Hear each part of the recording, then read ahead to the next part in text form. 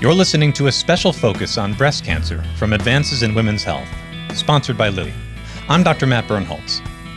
On this episode, recorded live at the Lynn Sage Breast Cancer Symposium in Chicago, we hear from Dr. Kent Osborne, professor of oncology and director of the Dan L. Duncan Comprehensive Cancer Center at Baylor College of Medicine in Houston. Dr. Osborne gives us an advanced look at the future horizon for breast cancer research and treatment. Here's what he shared. Coming to you from the Lynn Sage Breast Cancer Symposium in Chicago, Illinois, this is ReachMD. I'm Dr. Matt Bernholtz. Joining me is Dr. Kent Osborne, professor of oncology and director of the Dan L. Duncan Cancer Center at Baylor College of Medicine. Dr. Osborne has authored more than 530 articles on breast cancer and was actually just honored today with the Lynn Sage Distinguished Lecture exploring de-escalation of systemic therapy to avoid chemotherapy in patients with HER2-positive early breast cancers. Dr. Osborne, welcome to the program. Thank you. So, my first question to you, in keeping with the lecture that you delivered today, and of course, area that you've pioneered so much, is starting with the idea of oncogene addiction, which is where you began your lecture, as sort of a framing for the audience to catch everybody up. If we're to consider HER2 as an oncogene, why does it stand out in a class all by itself when it comes to the therapeutic standpoint? Can you catch us up to speed on that? I think it's because it's such a powerful driver of cell growth and cell survival. When you have gene amplification, multiple copies of the HER2 gene and significant increases in the protein on the membrane, that pathway alone is really driving that tumor to grow. And therefore then blocking that pathway is going to have a dramatic effect on the growth and striking treatment effect. I think other tumors that have oncogenes, maybe the oncogene is not as strong, it's not as potent a driver, and therefore targeting that gene or gene product alone is not going to be as successful, or that particular tumor type has other compensatory pathways that are activated as soon as you block the driver, which you think is the main driver. Whereas in HER2-positive tumors, HER2 is such a potent driver that the other alternative complementary pathways are really turned down, if you think of it that way. They're off. And therefore, if you quickly kill the cell, you don't have time for them to be reactivated, the alternative pathways, and you can kill the cell. As I recall, you also cautioned the audience at that point, telling them don't get too tunnel visioned on HER2 because that might mean accidentally neglecting HER1, HER3, which have a very important role to play in tumor escape. Right. Can you talk to that a little bit? Sure.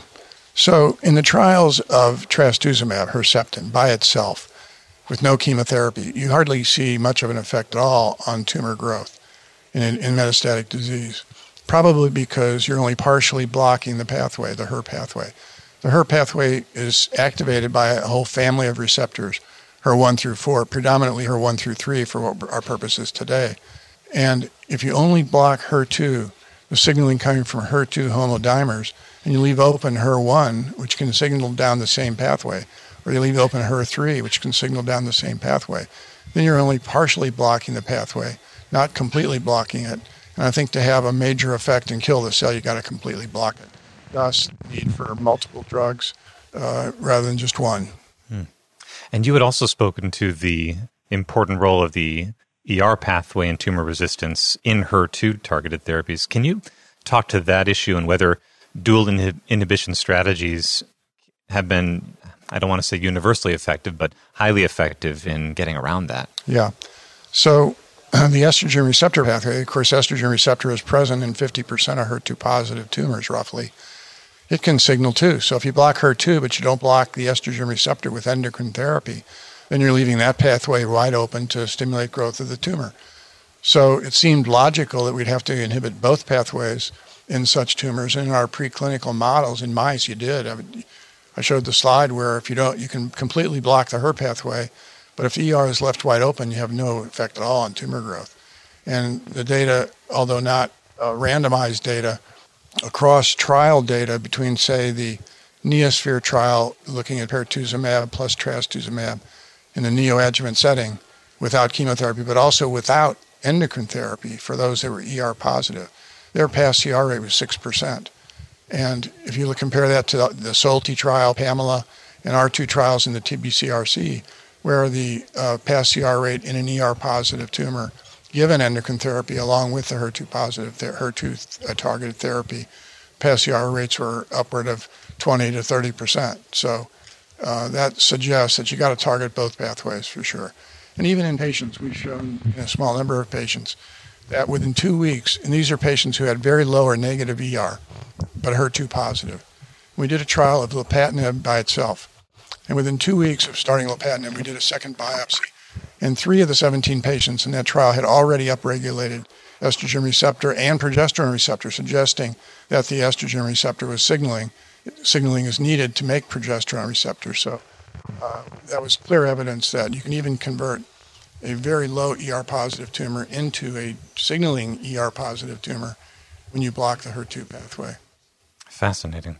But that brings up another area that seems to be confounding, if not maddening, within the field. And it brings up the idea of defining and refining what HER2-positive tumors actually are, because you brought up a very interesting point that is coming more and more into prominence now about HER2 heterogeneity, expression within tumors, and how difficult it is to say, well, is this HER2 positive as a tumor or not? What are your thoughts on that and how we grapple with it? Well, I think in the past, we defined HER2 positive simply as a ratio, a HER2 CEP17 ratio of greater than 2, or IHC3 plus in greater than 10% of the cells. And that seemed to work fine as a indicator of response to trastuzumab plus chemotherapy. But when you start to de-escalate the chemotherapy and you want to give only HER2-targeted therapy, now you got to find a tumor that's totally addicted to HER2. And if you got a tumor that's 85% non-HER2 expressing and only 15% HER2 expressing, that tumor is classified as HER2 positive. But it's not going to be driven by HER2 totally because not 85% of the cells don't even express it. So those kind of tumors, I think we need to redefine, particularly if you're going to use de-escalated therapy or TDM1 particularly, or HER2-targeted therapy without chemotherapy. Those kind of tumors are not the ones you want to treat because you're going to kill off the few percentage of HER2-positive cells, but you're going to leave the HER2-negative cells, and the patient will recur.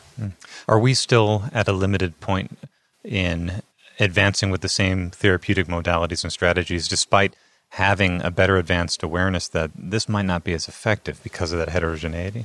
I think the discovery or the idea that heterogeneity is important is so new that people haven't grasped it yet. But I think based on the data presented by the Farber group at ASCO this year and our own data and others, this heterogeneity is going to turn out to be very important, particularly when you're using drugs like TDM1, which require HER2 on the membrane to work.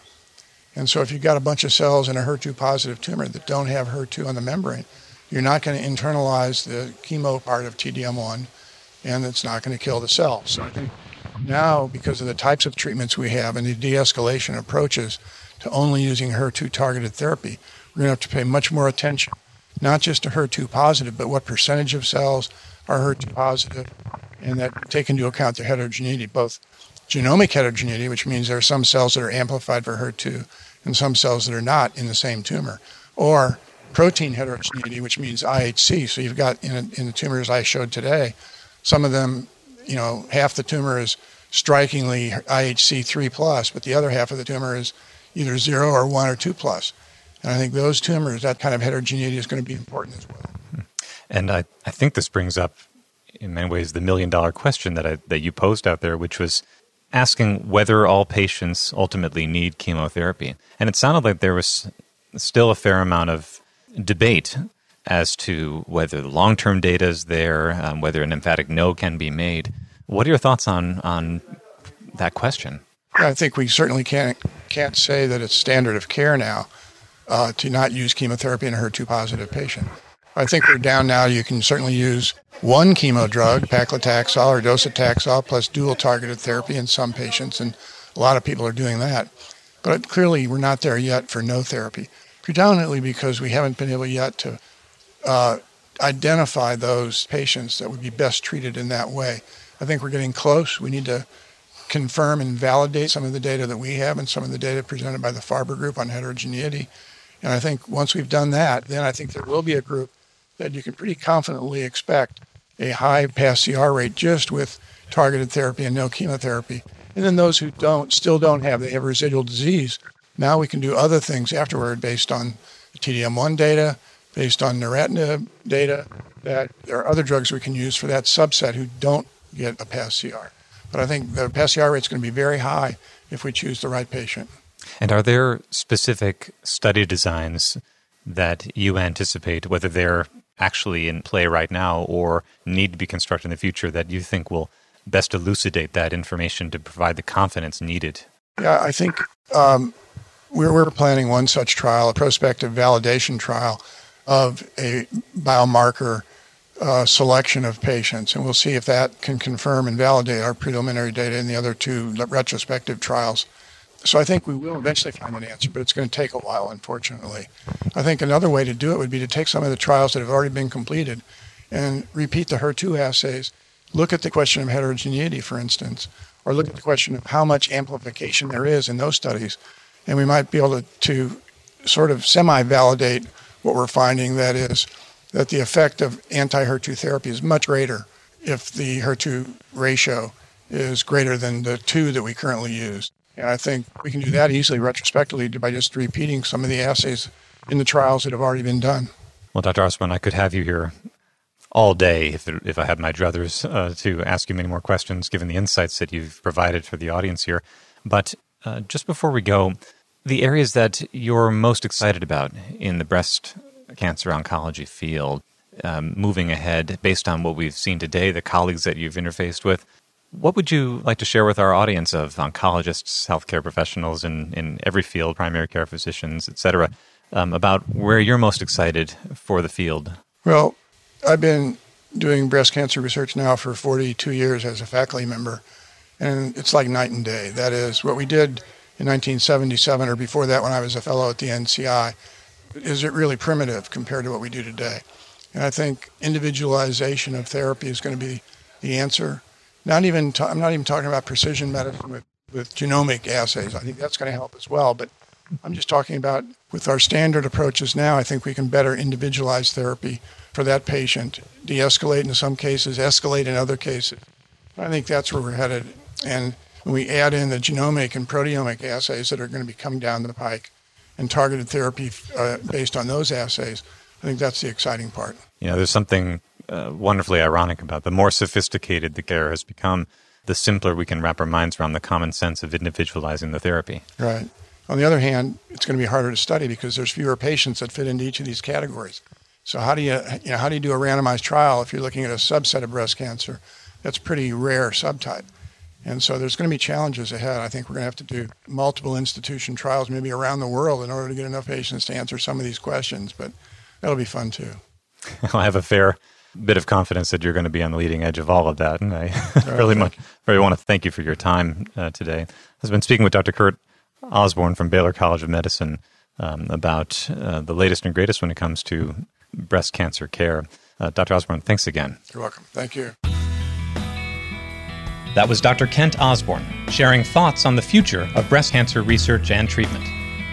To revisit any part of this discussion and to access other episodes in this series, visit reachmd.com/advances in women's health. I'm Dr. Matt Bernholtz, and thank you for listening to ReachMD. Be part of the knowledge.